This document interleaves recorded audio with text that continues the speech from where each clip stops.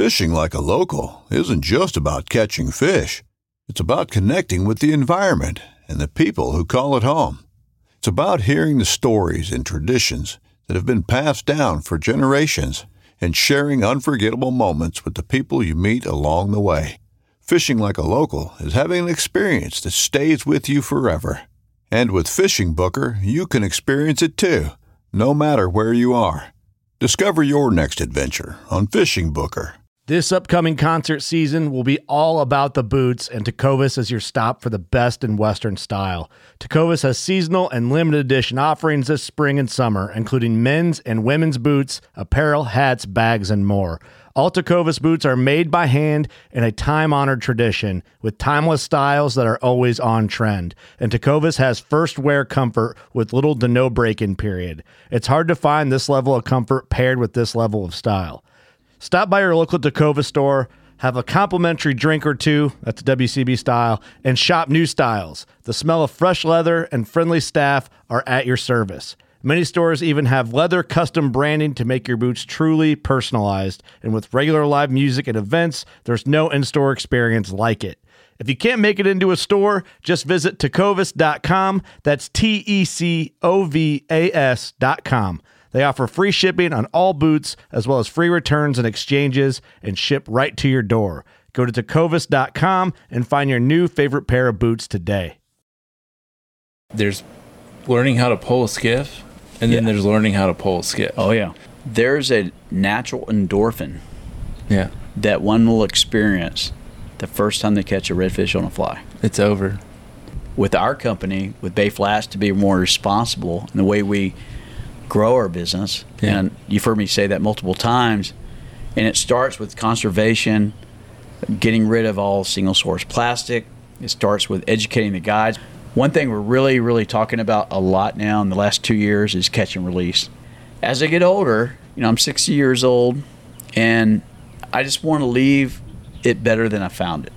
I 100% believe that the base root of conserving any place is offering a good experience in that place. One piece of great advice I could give someone, again, I'm a newbie, but is work on your roll cast and work on very short shots. Game. Short game. Adapting to your environment is such a key element in learning how to be a better fly fisherman. Yeah. It's about paying it forward to the next group coming along. And so it all ties into doing the right thing. Yeah. Conservation, giving back, and just really taking care of what has been handed down to us. Yeah.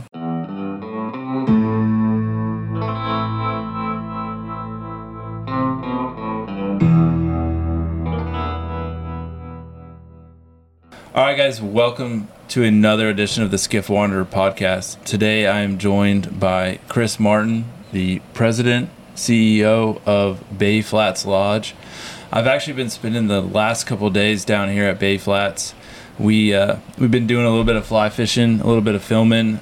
If you guys get a chance, you should check out the rough log. I get into how our fishing went, the food, the lodging. This place is absolutely amazing. And honestly, so right now we're into, actually real quick, just so you guys are aware, we're sitting outside, we're overlooking San Antonio Bay, and you might hear a little bit of cars and people and cars. So just so you're aware, that's what's going on if you hear that in the background. But yeah, I came in, it's springtime down here on the Texas coast, which typically is a tough time for redfish, especially on fly. It is.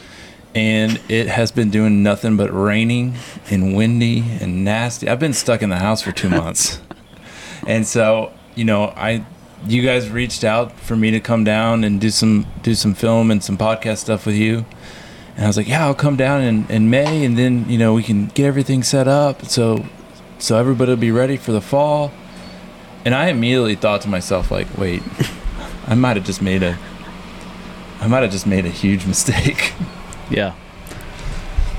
Well, you said that on the boat today, that I want to come during the week. Yeah. But weekends aren't bad either. No, there's nothing wrong with going on the weekend, especially where you guys are at. Yeah. And so it actually, the beginning of this week, it was raining a good bit. And I know the first day we got out there, all you guys, we had with us, we had Dane and Mike were our guides for the last couple of days. And you guys, I'm gonna be honest, you guys all looked a little nervous about the conditions getting on the water. I know I was nervous about it. Yeah, but those guys are so relaxed. They are. They are a different breed of fishing guides. Yeah. I mean, you know, when I introduced you to those guys, first thing I said is like, let's just go have fun. Yeah. Let's have fun. Let's just go fish. Yeah. And that's what fly fishing is so cool about, is like every day is going to be different. But when I said that, I could see the weight Yeah. fall off your shoulders, Mike's, and Dane's shoulder. And by the way, Mike has a nickname. We call him 8 Ball. No, that's No. Gunslinger. Oh, yeah. Hey, maybe I had too many vodkas. Oh, no. No, I only had one. But, yeah, Gunslinger is Mike, Yeah. and Dane is 8 Ball. Or Lunchbox. Well, he takes offense to that I'd noticed. because he does eat a lot. But I got to be careful. I don't want to upset the apple cart. No, so we got on the water. I don't even think we were on the water 2 minutes. No. And those guys had a fish in the boat. Yeah, and what I love about those two guys is that they're so fishy. Yeah. And, They are. And they're laid back. Mm-hmm. Did you get that? Oh yeah. No, like they're the kind of guides that you want to go with because nothing's too much, nothing's over the top. Like every situation is under control, and hey, don't worry about that one. Find another one. You know, they're both guys are from Gunnison, Colorado. Yep. We bring them in, and one thing they said is like, "What's all this deal about, like, fly fishing politics?"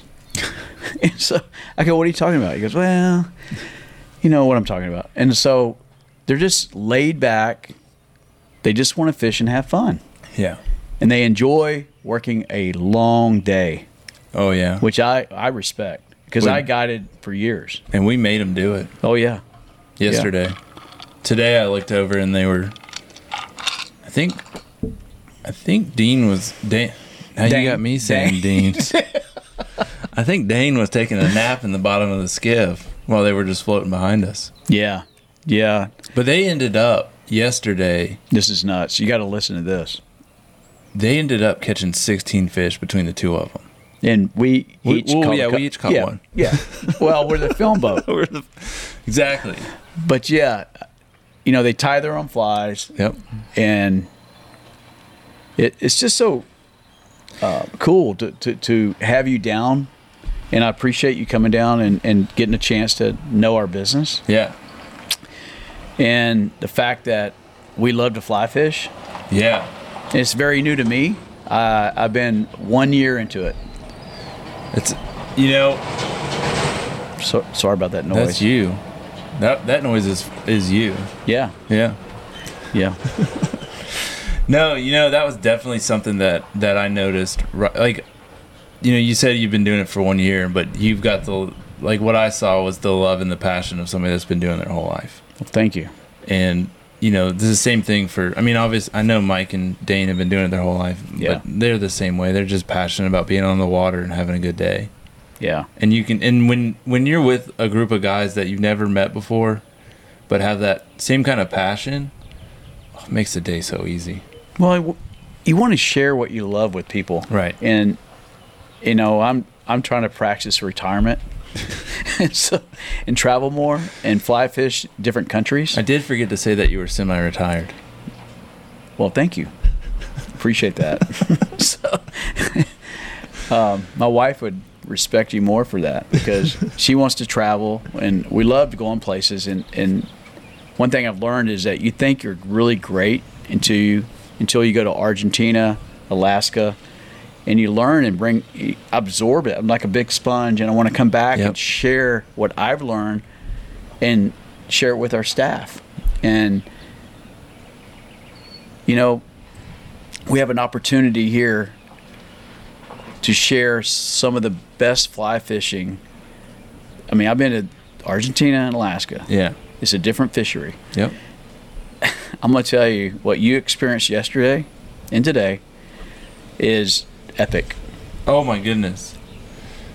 Yes. That, like, to have a, like, if you were going to tell me, hey, we're going to have a 16 fish day, I'm thinking you're talking October.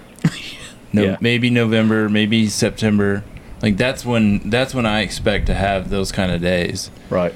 To have one in May, in between two fronts, Yeah.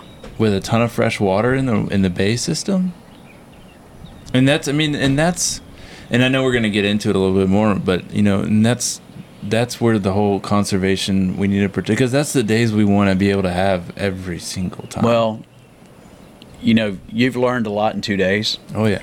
And I don't think the general public understands what sweat equity, and not just that, but like how committed we are to sustainability. Right. So before we get into that, the first question that I want to ask you is, you've only been fly fishing for about a year. 1 year, Right. exactly. When did you start fishing? You know, that's a great question. My parents had a game we played when I was wee high, called the Triple Crown. And there was a bait camp on Bolivar Island. We live in Texas City. Yep. And Shirley's Bait Camp. And we'd go out, and it was the first, the most, and the biggest. And I don't know if I was 6 or 7 or even younger. And whoever won the Triple Crown, everyone else had to buy lunch.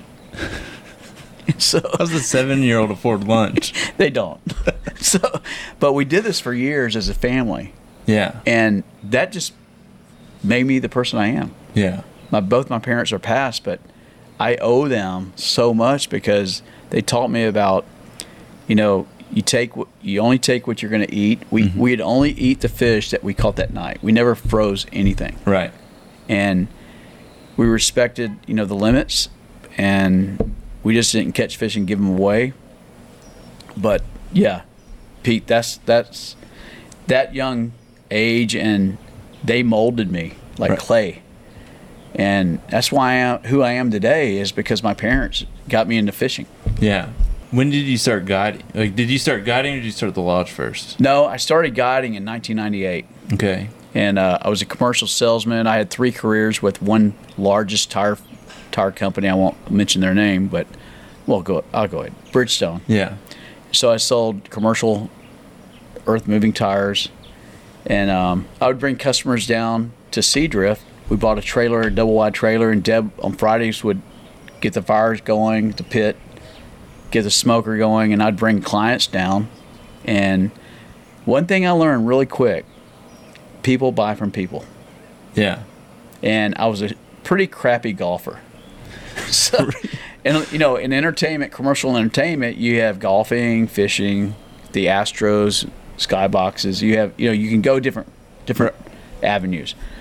What I felt like is like I could take and bring in Caterpillar equipment, bring them in, house them, take them on a cast and blast or a fishing trip, and no matter what happened in the future with sales, they would always communicate with me. And communication is a key to anything. Right. You know, there's structure, there's communication, and they would inform me if a competitor was coming in, like, hey, Chris. Yeah, because you've established that you've gone Trust. past where your trust. a client relationship You to have a friendship. have to establish trust. Yeah. They have to trust you. And that's how all this started. Is we entertained our guests, my customers, and I didn't charge them. I mean, it's just building. You're just trying to show them a good time and show that you were like, a good person. I appreciate your business. Right. It's appreciation. Yeah. And one thing led to the other, and they asked me, like, hey, you need to think about doing this professionally. Yeah. You're really good at it. Your wife's an incredible cook. You're a pretty good cook too, and you can clean fish. I mean, everything was like the stars were aligned. Right. And so I worked a lot of years, 20 plus years for one company. I had I had engineering, commercial, and retail with them. They taught me a lot about computers. I was learning Excel and Word before it ever came out. Yeah. And very thankful to them for that, for teaching me all that, and it's helped me in my business. So it was almost a natural progression for you. Well, yeah, my parents taught me how to fish, and I always say if you do what you love, it's never work. Right. And I say I'm trying to retire, but I still love what I do. You heard me on the phone today talking business to different customers and clients and stuff, and but one day I got to pass the reins. Yeah. And when that happens, I'll just fly fish more. It's even though perfect. I'm fishing 3 days a week already. that is semi-retirement. It is. You It can is. pick your days. But you know what? Fly fishing it's almost like the sports, the other bad habits I have. Right. So I'm an extreme snow skier, Yeah. and Which you didn't start until 2013. yeah. which is a little bit no offense, is a little later in life to start extreme snow skiing. Yeah, right. So and then I'm just below a master scuba diver. Right. I'm trying to obtain that title, and so Deb and I are leaving next month for the Red Sea in Egypt to live on a liveaboard for 7 days, and again to get to see how other lodges and service industries work. Right. And you've got to travel. Travel is education. And so, I've got a lot of bad habits. Snow skiing, scuba diving, and fly fishing are my three problems. I think the only thing more expensive you could be doing is sailing. Yeah, that's true. When you're in the Red Sea, you gonna go fly fish at all?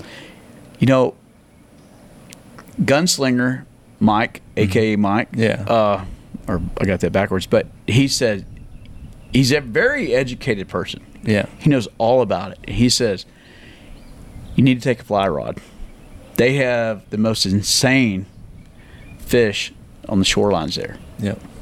So I've got to talk to the company that's putting this on and see if I can do that. Yeah. Yeah. For sure. The Red Sea, I think Oman is on my list Okay. of places I want to go fly fish. There you go. I think you mean at triggerfish, GTs. Yeah, absolutely. Like, what drew you to fly fishing? I wanted to be more sustainable with our business. Mm-hmm. And fly fishing is a sport that you're sight casting. Mm-hmm. We don't just blind cast. I fished for years, wade fishing, but artificial I told you about that. Yeah. And I guided for years. And the first time I had an opportunity to bring in Winston rods to come down and film, I watched it. And So when they came down, you weren't fly fishing at that time? No, sir.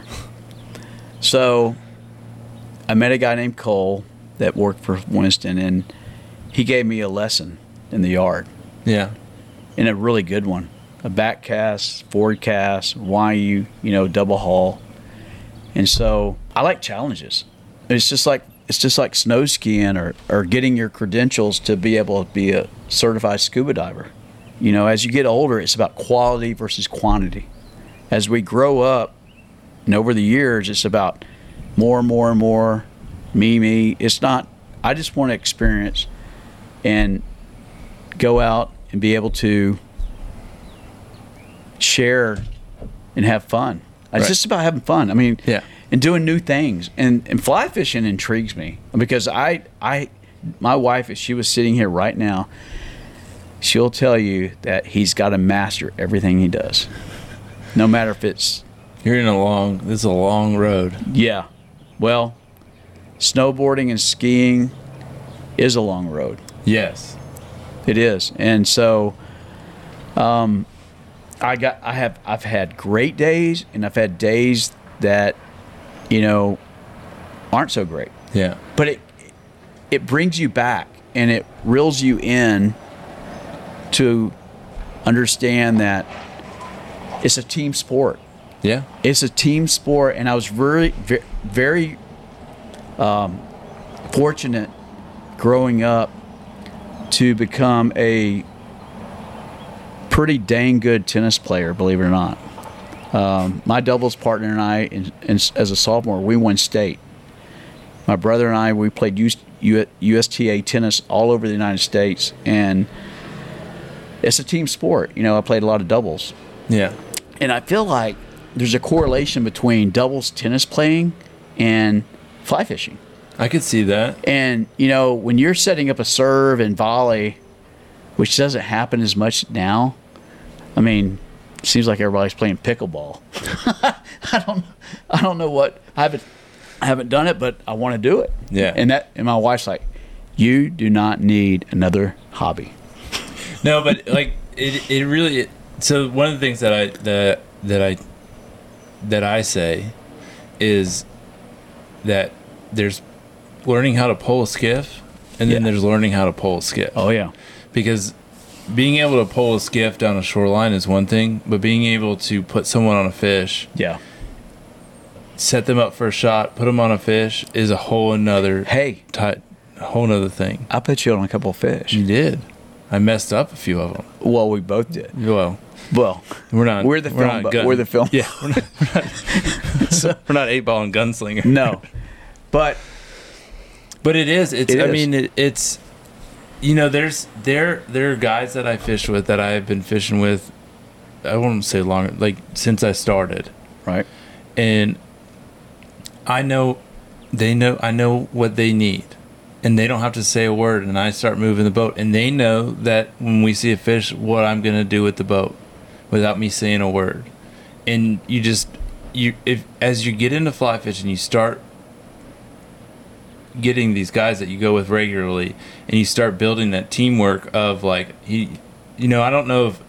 I hope I did it, but on the boat, when we were on the boat, I don't know if you caught on, I would say, hey, I'm turning the boat right, so you're gonna have a forehand shot. Absolutely. And to me, when I'm fishing with somebody that I haven't fished with a lot, or I'm new fishing with, I like to give them a lot of communication so that they know, okay, the boat's turning this way, this is where the shot's gonna be. But you'll start building those relationships with guys where you don't have to say that. Right. And that to me is that's. I see Mike and Dane doing that. Yep. You and, see that with those guys. They their only communication is tick tick tick tick tick tick. Yeah.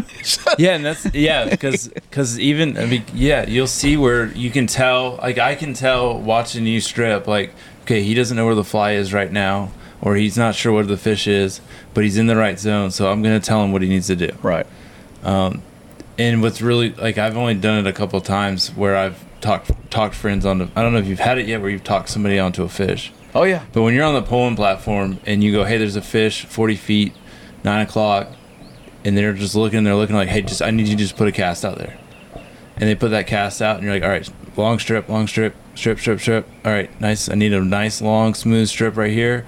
And then that fish turns, and they're like, dude, I never saw it. And you're like, yeah, I just caught that fish. See, I'm on the pulling platform. It goes back to the teamwork. Exactly. And I can't really describe it, but there's a natural endorphin that one will experience the first time they catch a redfish on a fly. It's over. I have. How's your bay boat doing? We won't talk about that. It hasn't been started in a year. So my wife won't let me sell it because of grandkids.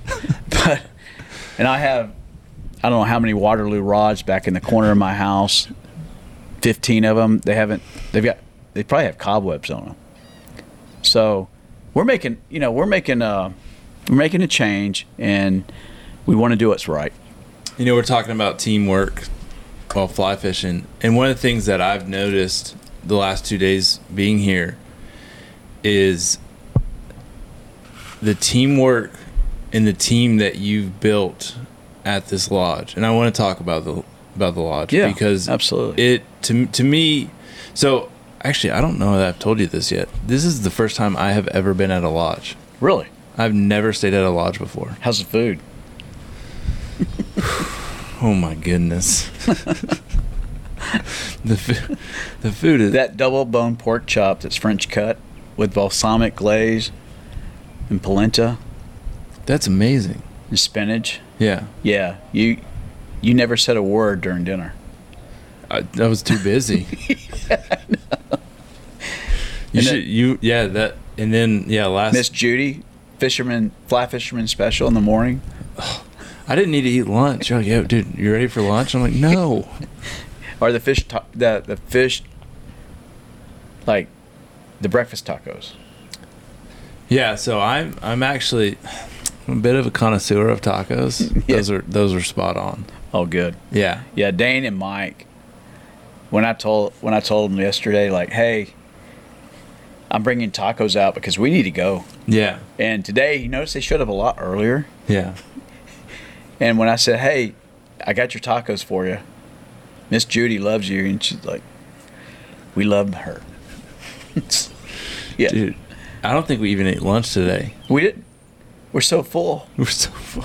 We're like ticks. You know, Hunter, one of your managers, and your grandson. Yep. The first day that I came in, I signed in, and he's telling me a little bit about the food. He's like, "You're gonna leave here, and you're not gonna need to eat again for the rest of the week." And he's not lying. The food is phenomenal. Yeah. Last night, appetizers, we had shrimp tacos, frog legs. Hunter and I were trying to get Miss Little to give us all her secrets about how she fries everything. Oh no, she wouldn't do it. Nope. And then a 20-ounce ribeye with asparagus and mashed potatoes. I don't know how I got home last night. Well, no. to the guest house. You had a golf cart. Yeah, but I was so full, so full. Yeah. No, but like I said, one of the things that I've noticed is like the staff here just operates as a team, and you know what, like fly fishing with you and seeing you how you interact with the guides and how you interact with the staff. Like, I mean, I'm a firm believer that it comes from the top down, and you've built a team here, and well, it almost feels more like a which I mean, it feels like a family. It is, and it's just been really cool. Like, you walk in and everybody's saying hi and greeting you and asking you how the day went, and you know, talking about what's for dinner and trying to give up secrets, and it's been a really cool experience. Awesome. Well, I'm glad to hear that. You know, and my dad left me with great advice, many great wisdoms, but one thing he said is that you have about 1.5 seconds to make an impression. Yeah. And you don't get second chances. That's good. Yeah. And he was my mentor. I mean, he taught me how to fish. He taught me how to run a business. Yeah. And I don't even know if he graduated from high school, but he worked hard. Yeah. 15-hour days, and that's what he instilled in us. And Deb and I both worked really hard to set up almost like a legacy for our stepson, her son, TJ, and the staff. And we want our guides to be able to, you know, when we're gone, we want to be able to keep this going. Yeah. I don't want to sell it. I've had people ask me about selling, and I'm like, no, I'm not interested. Right. And we want to take care of the bay too at the same time, and be responsible and do it in a responsible way. And that was like the next thing that you know, I was talking to some of your marketing team, and they kind of keyed me in on a few things that they wanted me to notice while I was here, and they had mentioned the sustainability measures that you guys are taking, and I was like, man, what? And I'm thinking to myself as I'm driving down and I'm looking at this, and I'm like, what does a lodge have, like it didn't make sense to me, you know? Does it now? And unfortunately, like, I haven't been to, this is the first lodge that I've been to, so I don't have a lot of like experience to say like, man, you know, this to compare it to. But from a sustainable, like from a company that you see in the forefront that wants to be sustainable, I mean, to me, it's like you guys are doing stuff that, you know, like companies like Yeti are trying to do. You know, you guys are trying to cut plastic. You're trying to provide better water. You're trying to limit the amount of fish that don't make it back into the bay at the end of the day. Right. And honestly, I want you to talk about it a little bit, because I know it's something that's near and dear to your heart. Yeah, it all really started pre-COVID. The fish kill we had during the freeze, Hurricane Harvey. I mean, all those Mother Nature things are going to throw a wrench into your program, right? Right. And so you have to have a contingency plan. And we decided to work with our marketing team and say, hey, look, we've got to come up with a better program. I want this company to be sustainable, and I want to do it in a responsible way. And the way I want to do it is I want it to be real, authentic, and relatable. And the story I want to tell is that we are going to go 150% in. Yeah. And we did. And our first year, we bought 10,000 Yeti cups to give to every guest. Yep. So it's complimentary. Yep. And so every guest that walks in will use that cup throughout their entire stay. And so that was phase one. We had 3 phases. Yeah. Actually, we're in like 5 phases. So, guys, we have 3 phases, but it's going to turn into 10. it just keeps growing. Right. And you know what? I like challenges. And I want to be challenged. I want to be pushed. And it keeps me motivated to want to do more and do better and do it for the Bay, but also do it for our future kids coming up. Yeah. You know, again, Right. my parents got me into fishing. And so what we did, we said, okay, we got all these Yetis, but we have this, we have city water. Yeah. And so we've got to eliminate single source plastic. We got to get rid of the water bottles. You think about it, it takes 400 to 500 years to decompose one single source water bottle. People don't realize that in a landfill. They have no idea. So, what we decided was, okay, let's get Ecolab, let's get Culligan, let's call them to be partners. And they embraced the whole program. So did Yeti. Which is awesome. Yeah, and so Culligan came in and put reverse osmosis on all the properties, and it's not cheap. I'm not going to go into the numbers, but I'm going to just tell you, you could buy a couple of vehicles, maybe 3 nice Suburbans for what we invested. So we have really nice water to drink. Yeah. So you guys have the reverse osmosis machine, and then you talk. What did you guys like? What's the I know about the cups. What else are you guys doing? So we had to figure a way to, our staff makes incredible lunches. Right. Yes. So part of being sustainable is getting rid of plastic, styrofoam, and Yeti actually worked with us, and we worked with them to get Yeti lunch boxes, lunch bags. And so it's really cool because we have a stainless steel D-ring with every guide's name on it. Mm-hmm. And so we deliver those to the boats each day.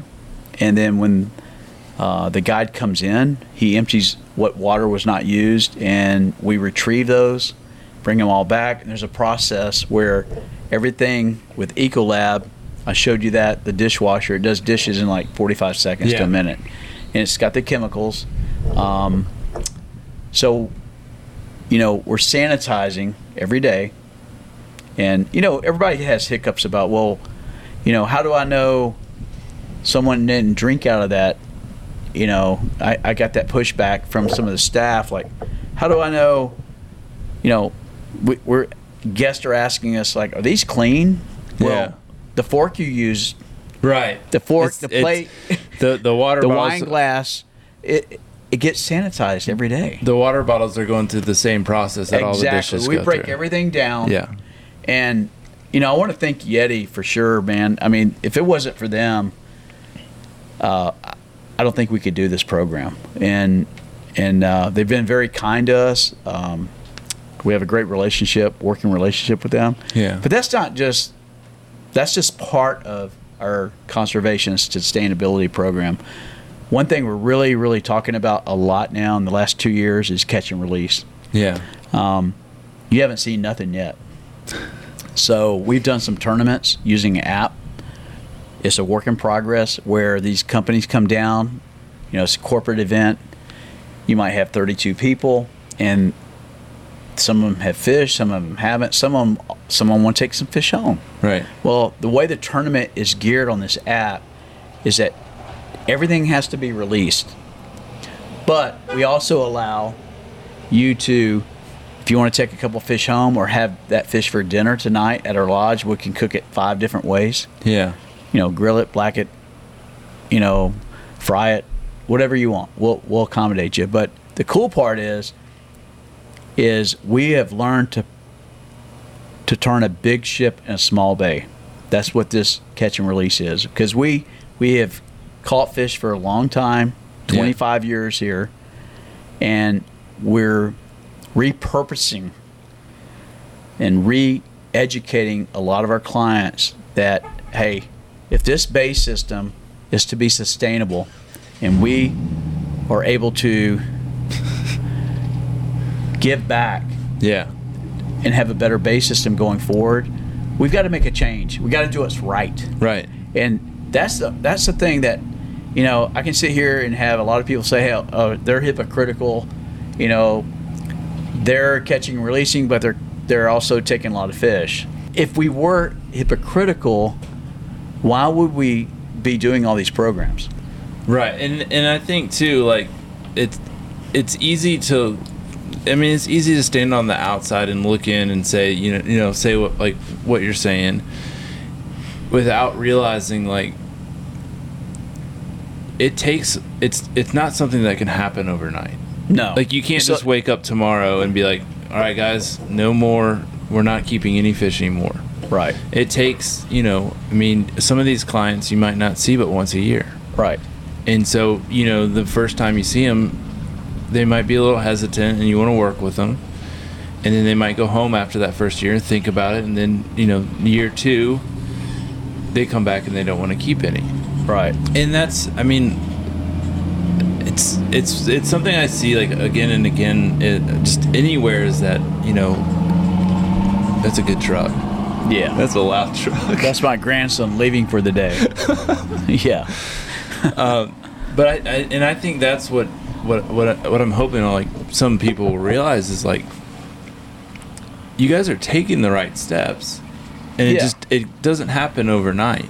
No, it's like our fly fishing program. We started it almost 4 years ago, and I was saying bye to Dane and Mike today as they were leaving, and both of them said, hey, we'll see you next week. We had 3 days in a row. Yeah. It's a 2-boat trip, out-of-state gig.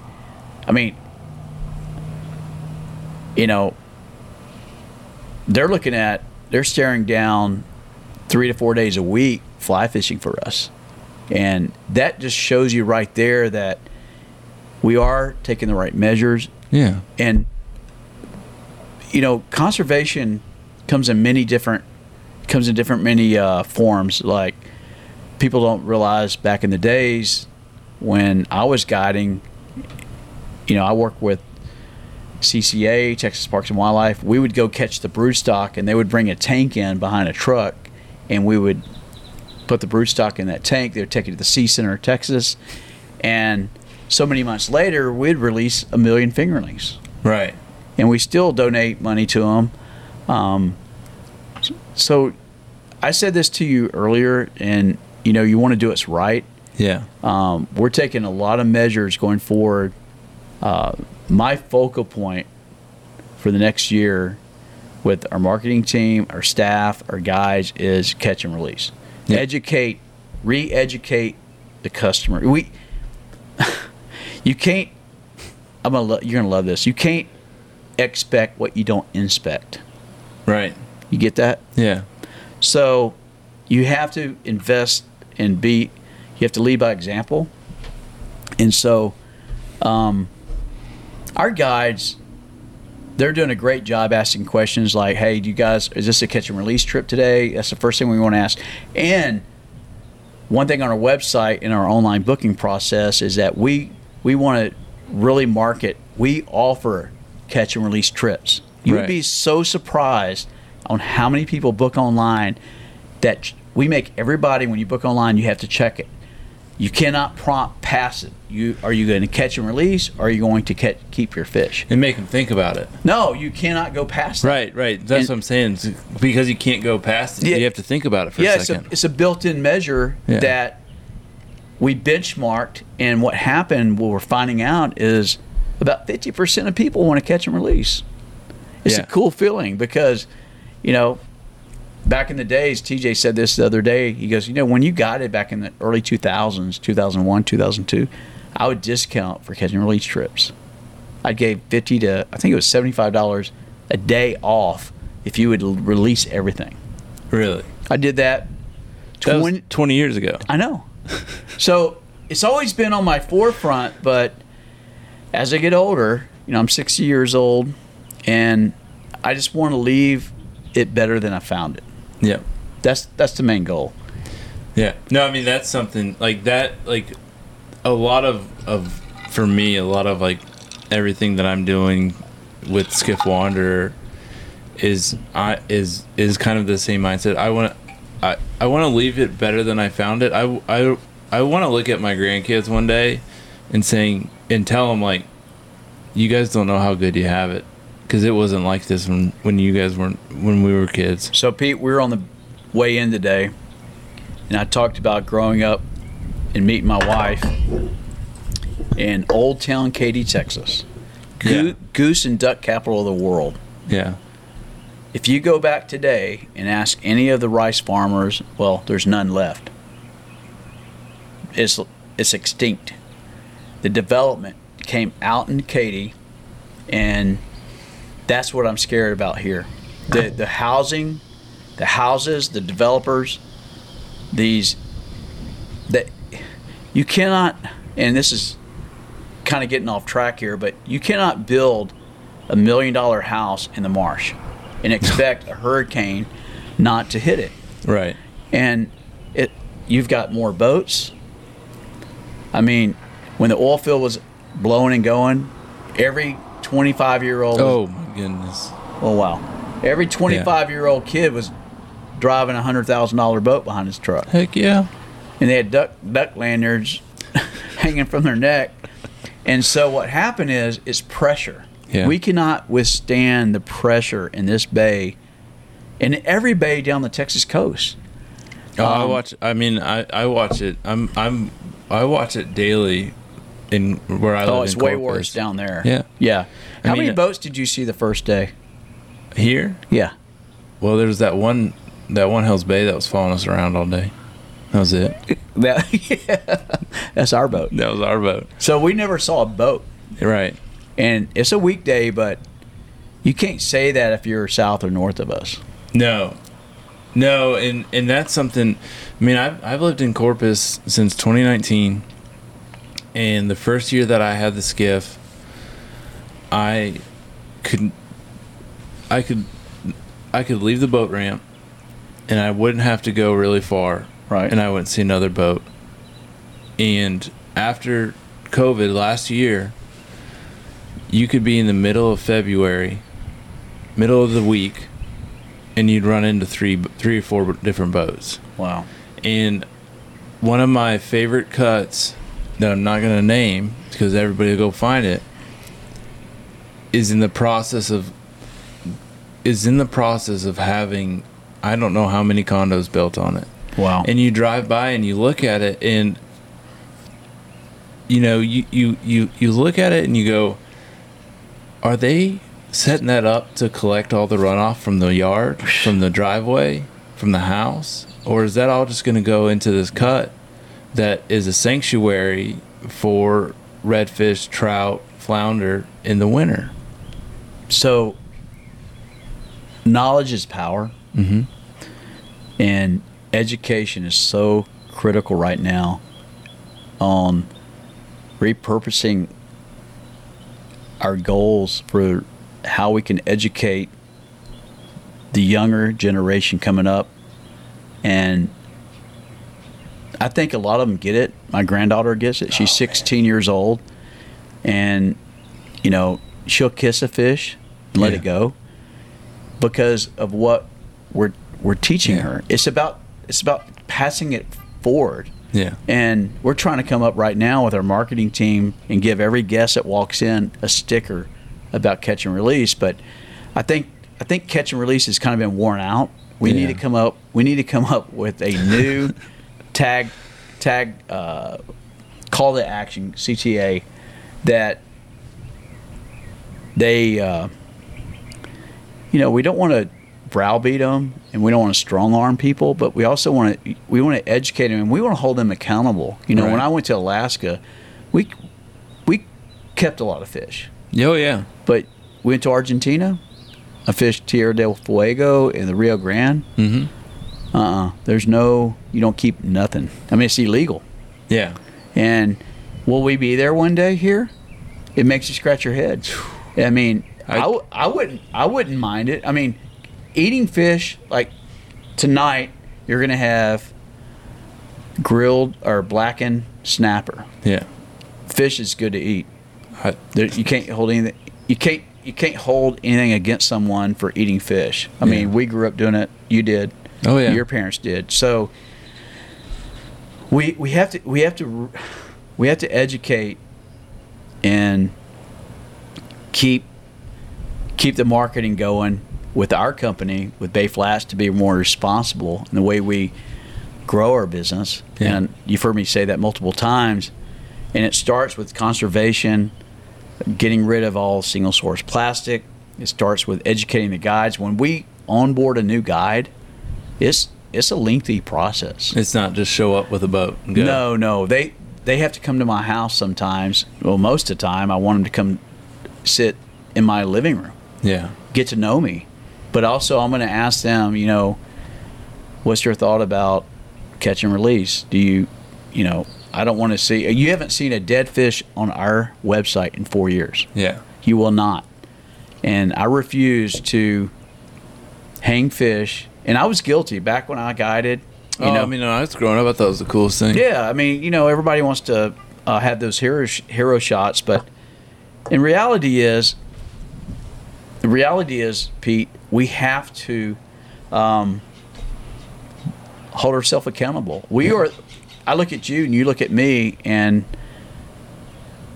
you ask yourself, like, what's going to change with all the traffic, all the boat traffic, all the people, the growing of the development on the coast is what scares me. Yeah. So, is it limit change? We talked about that today on the boat. Do we change the limits? I think it's what makes you feel right, what makes you feel good. And all we can do is keep preaching the word. You remember the freeze? Oh yeah. Yeah. Which one? We've had two. So the first one. So I went to and it shocked me to no end, and I thought it was amazing. So I went to one of the public hearings about the rule change on the limits for sea trout. Yeah. And what shocked me and amazed me was the number of trout guides that stood up for the limit. that wanted that limit. The number of, and they were all telling stories about, we used to go out here and we could catch 2, 3, 4, 30-inch plus trout, and we can't see that anymore, and we want the limits back. Good. And it's just, it goes back to what I was saying. Things don't change overnight. No. But I think that there's an underswell that is getting bigger of conservation mind in anglers. And I think one of the things that I've seen a ton of, and whenever I talk to people that, especially are in the conservation space, I see a ton of, is they'll all say this next generation coming up is going to do it right. And whenever I talk to young kids, I mean, they don't want to keep fish. They just want to be out there and have fun. Right. It's, we all do it. We all pick on the Gen Z about wanting to be on social media and post pictures on Instagram. Well, that's all they want out of a fish. Yeah. You want to pick on them about being on their phones, but they're the ones that are going out fishing, and all they want is the cool shot that they can share with their friends, and they show they had a good day. Yeah. I think you get back to something you do really well, and that's giving tips, tying knots, and giving information. And information, like I said, is power. Not to get, like I said, I get on a soapbox about conservation a lot, but I want to talk more about some of the tips you gave me today. I don't hardly know you. When you fish with somebody on a boat for 2 days, you get to know each other really well. Yep. I'm coming off the mend of a cracked ankle and a hernia surgery. And so I'm just getting back on a boat after 2 months of not having no weight on my ankle. It was really, really cool to have you push more and let me fish more. A lot easier on my stomach. And that's more of a selfish thing. You know that, right? It has nothing about being nice to you. Yeah, I hear you. But man, we have a obligation to our parents that taught us how to fish, and to their legacy, we need to do a better job. And I think we're on the same page about that. Do you agree? Oh yeah. And getting that message across, with social media, and how rapid response a post is. Yeah. And a reel and just a story on Instagram or Facebook can be a game changer. Yeah. And I had a guest that's been coming here since early 2000s. Walked over to my skiff yesterday under my house, and he said, man, I've been watching you on LinkedIn. And I said, really? Because man, you guys, I love what you've done with fly fishing. You're really into it, and because he's a snow skier, and we're good friends. I used to guide him. Yeah, Matt asked me. He said, "Hey, I'd love to go with you on a guided trip." And I said, "Matt, I didn't even renew my license. Yeah, after 25 years, and why don't you just come down here and go fishing and have fun? I'll hook you up, give you a night's lodging, and just go fishing with me as a friend." Yeah, and that's where I want to take that level of. I've invited you back. Yeah. Like, let's just go. We will take our cameras. I don't leave them without it. Drones. Yeah. Yeah. And I can't not. It's honestly, I'm gonna interject because I don't need to, but I'm going to. Yeah. I'm as passionate and as much as I love fly fishing. I love capturing it. Storytelling. It Sharing that gets me just as excited. So, to your point, when I was in Argentina and on the Rio Grande, I don't know if you call it vlogging or vlogging. So I was the only single hand fly caster there. Yeah. Everybody else was spade casting, and I had. 2 days I held top rod with a 19.6 pound sea run brown trout. Yeah. I mean, it's about that big. I mean, it jumped 6 times, and I lost probably 3 to 4 before I ever caught that one straight in the hooks because I touched the reel, which is a no. Yeah, just let them run. Yeah, they're so big, it's not a redfish. I mean, no. you'll break your finger if you touch your reel. And so one thing I did was shot a lot of video. Yeah. And it felt so good to be able to share that with other people, that there's such a vast fishery. It's beautiful down there. Yeah, and you know, one thing I'm very proud about with our lodge and our fishery in the fly fishing push that we're working with is that it's almost the same excitement other than getting on a jet. You don't have to travel that far, and that's what I want to tell people and convey, that you're going to see fish here. And when we bring in booking companies, the first thing they say is, we had no idea how clear your water was. Like, holy crap. That was oh my God. The first time I visited Corpus Christi. Yeah. We were driving over the bridge to Padre Island, and I just looked at my wife and I said, I didn't know they had clean water in Texas. It's like, I thought we were in Florida. Yeah. This is amazing. And then, I mean, my wife's a geologist, so instead of just being like, yeah, isn't this beautiful, she explained how the Mississippi Drift works, and I got a little geology lesson. So one thing, a lot of fly fishermen that are just getting into it, and you got to remember, I've only been doing this 1 year. Yeah. And I will tell you, double haul is important, but one thing I learned in Argentina is a great roll cast can get you a lot of places quick. I meant to pick your brain about how you were doing that on the boat, because it's like I do not have a strong roll cast, and I mean I do. I got my. Jeez, I can't talk anymore.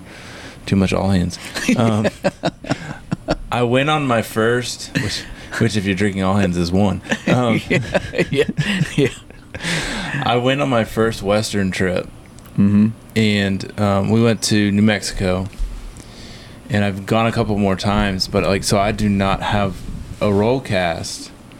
But watching you use that on the flat today a few times, I was like, okay, I need to figure this out, because I can see there's plenty of applications. You see how fast it goes out? Oh yeah. I mean it.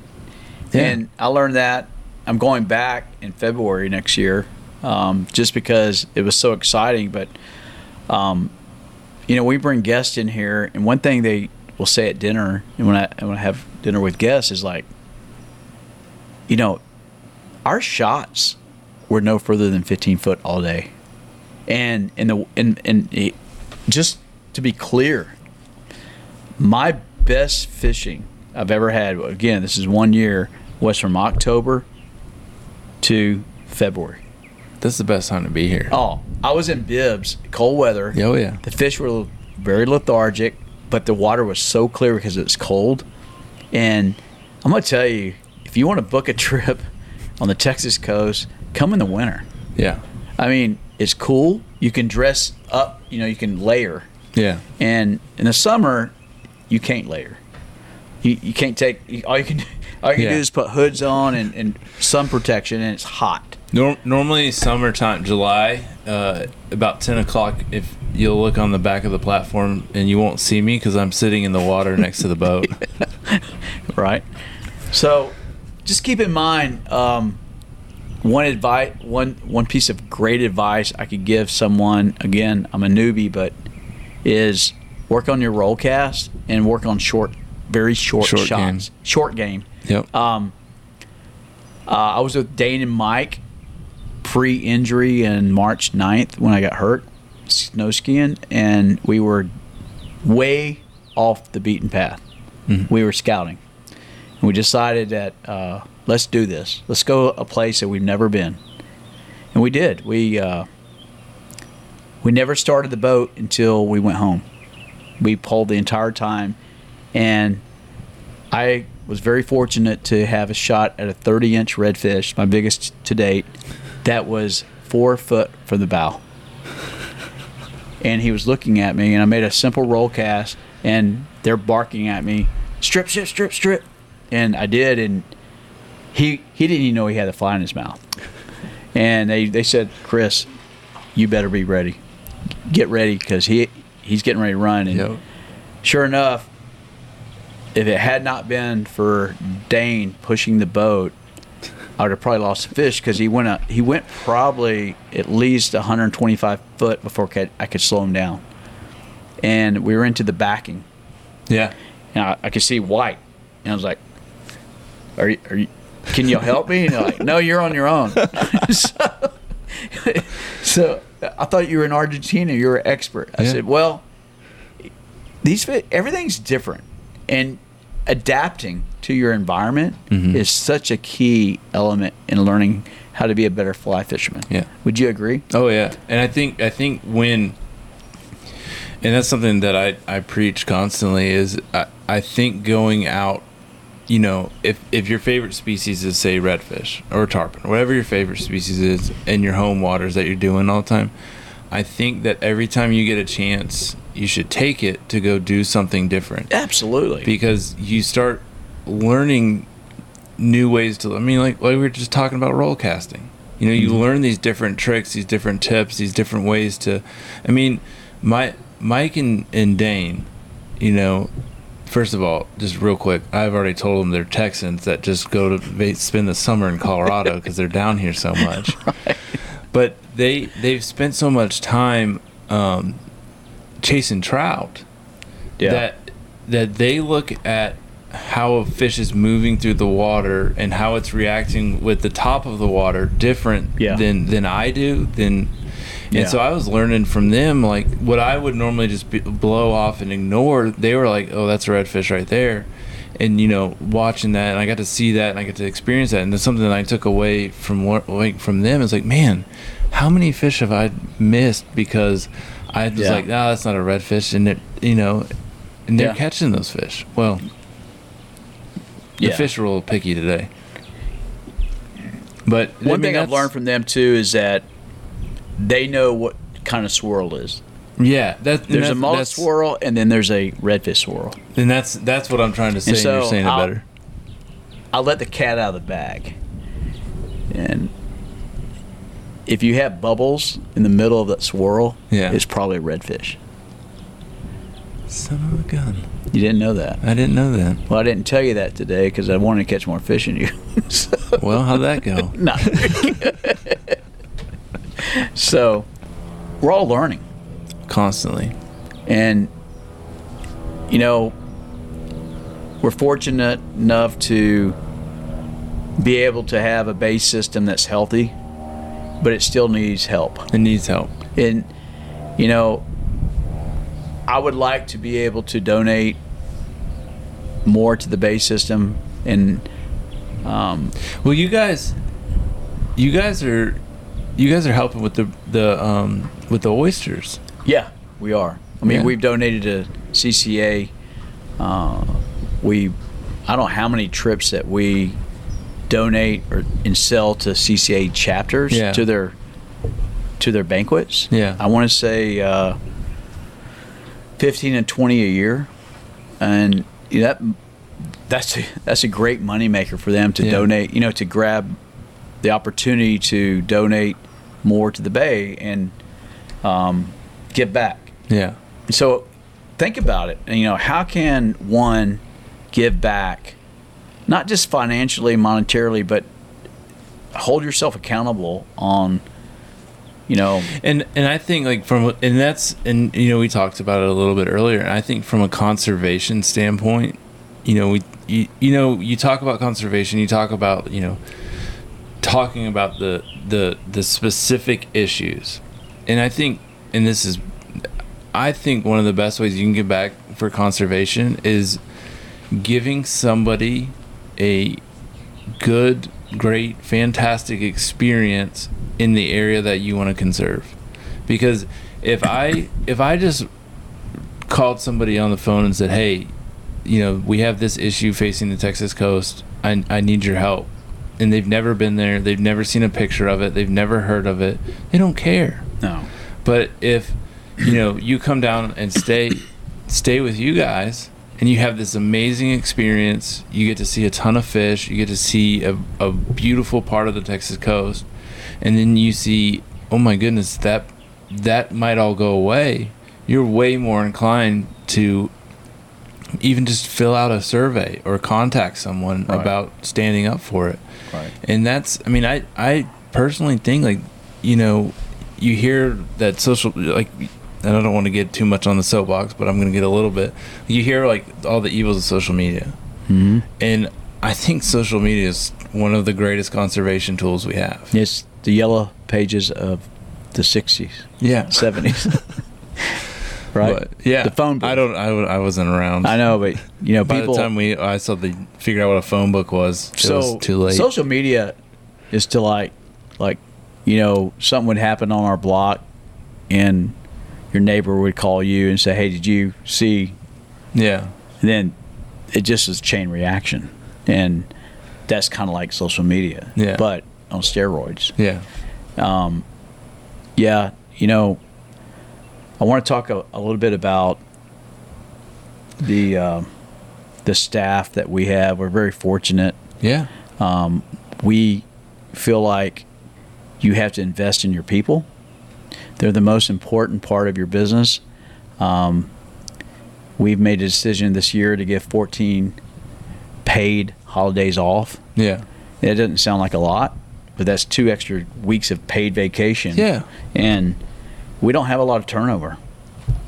No, I mean, most of the staff that you've introduced me to, they're either young or they've been here for 20 years. Yeah, that's right. And when I mean they're young, Including they're young, me. and they're like they're just starting with you because they're young, not because not for any other reason. Right. Yeah, and it's hard really to hire people in this area. I mean, we don't have any college campuses other than Victoria. Yeah. And but that's, you know, it's 48 miles, 50 miles away.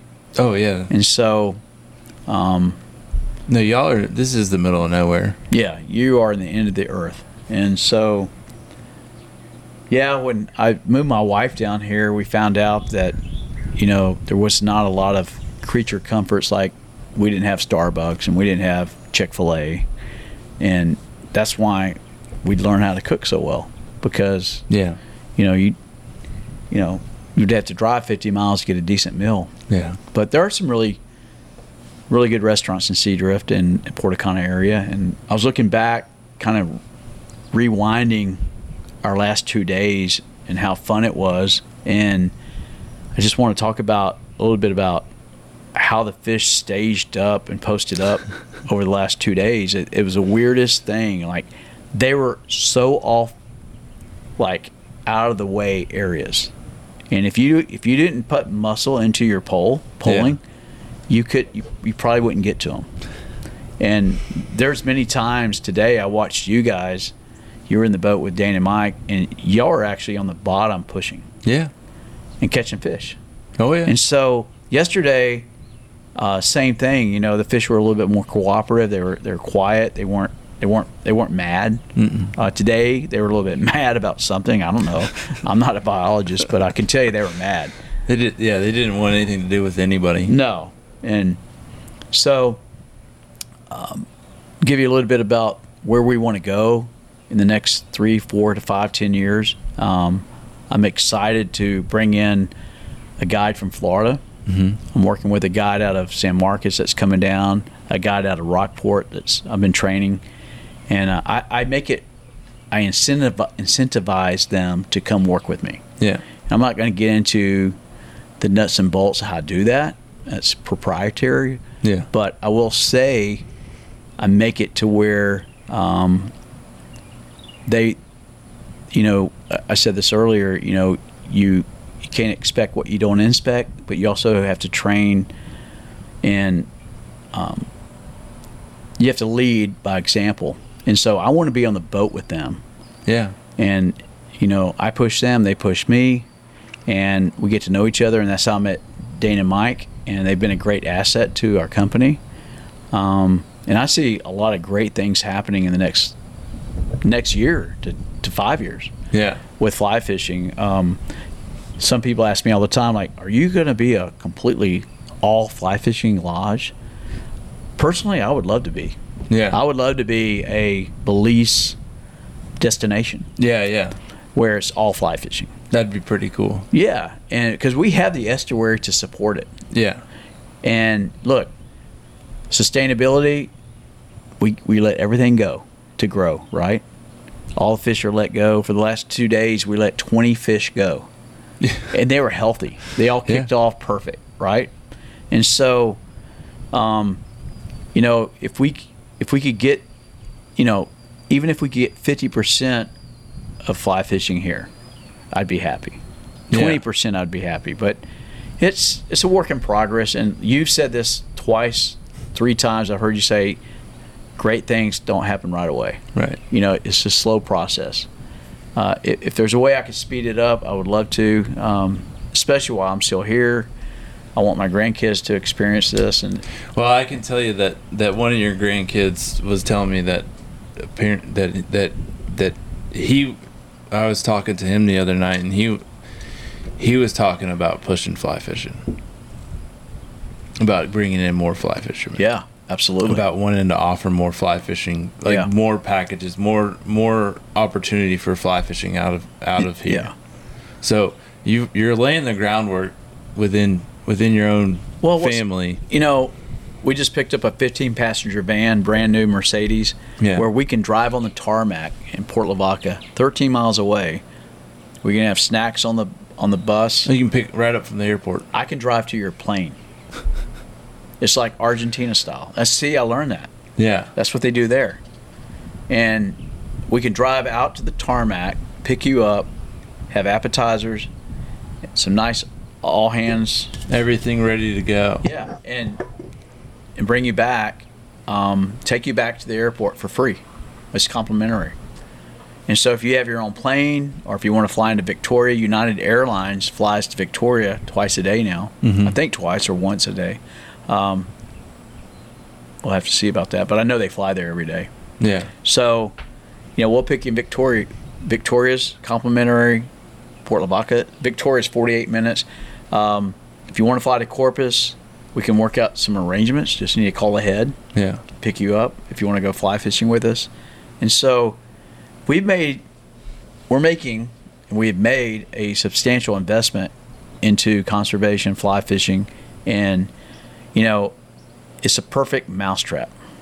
It really is. I mean, we have the estuary, we have the culinary excellence, we have the accommodations, the bedding, everything we buy is through the Marriott system. Yeah. Duvets, the pillows. My wife's all in that. She loves that. So I think we do a jam-up job of treating you really well. Yeah, I've enjoyed it. I have 100%. What's your biggest takeaway? And I'm not going to try to feed you information, but what would be your number one thing that you're most impressed with? The food. The food. The food. Not the fishing. Well, so I have a little bit of a. Yeah. Yeah, you fished a lot of places. Yeah. Well, no, not even that. It's the food It's more. Like the reason I say the food over the fishing is because and it's still kind of weird to me, but because I fish here a lot. Yeah. So I came into this knowing what the fishing could potentially be like, even with all the rain runoff. Right. And that was jam up. Yeah, but the food is. I'm excited for dinner. Don't be. You guys might just every now and then. You're gonna walk in to see how the guests are doing at dinner, and you're like, Pete, what are you doing here? Like, I just don't. Yeah. Yeah. Pete did it. He did tell me their first night at dinner. He said, "Man, do not tell my wife about this place." Something to that effect. Yeah. Oh my goodness. I was telling her about some of the food. She was like, she was jealous. So one thing we're really proud of that I want to market in our goals for 2023 and 24 is we want to make sure everyone knows this is wife approved.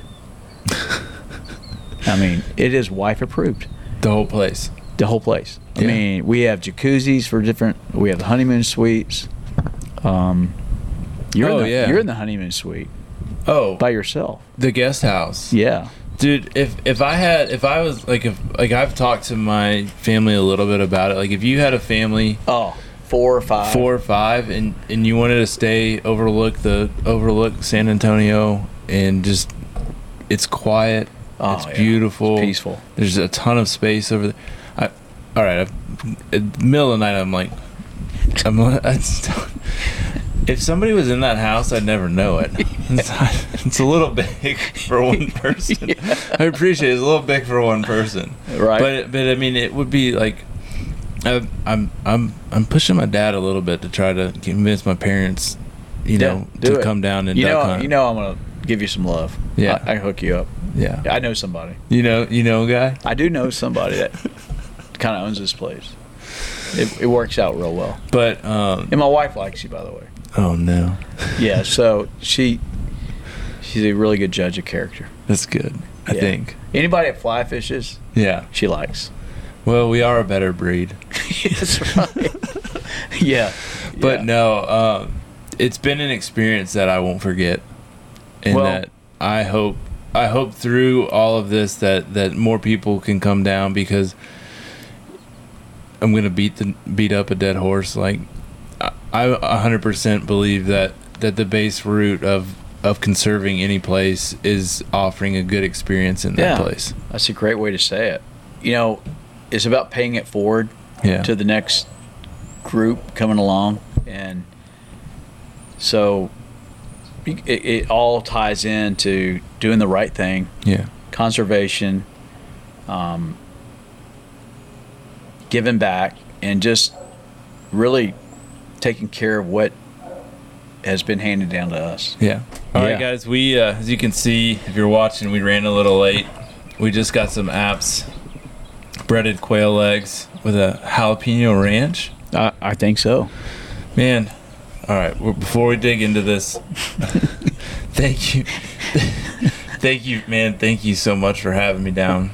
Yeah, I absolutely. really appreciate. I'm glad I get to share this with everybody that follows, and I'm hoping that some of you guys, honestly, some of you guys that are not living in Texas, and some of you guys that are living in Texas that want to come down, you want to experience the coast, but you're not sure the best way to do it. You're not sure about lodging, food, guides. Yeah, I mean, This you is don't everything. You don't have to get on an airplane. No. If you live in Houston, Dallas, San Antonio, you're 2.5 hours away. Yeah. You can make it here by 5:30 for appetizers. Dinner's at 6:30. Yeah. You wake up next morning, and the program's really pretty cut and dry. It's really exciting. It's really relaxing. So when you walk in, Miss Judy's going to give you a speech and come to your table and say, "Are y'all fly fishing?" I said, "Yeah, yes, ma'am." Miss Judy say, "Well, we have the fly fisherman special Yeah. for breakfast." And so, today you had tacos to go. Tacos to go. Oh my gosh, That's the move. yeah, I mean, don't get me wrong.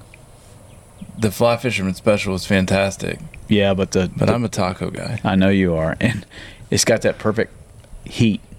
Yeah. Oh yeah. That habanero heat on that taco, and I'm telling you, it's authentic.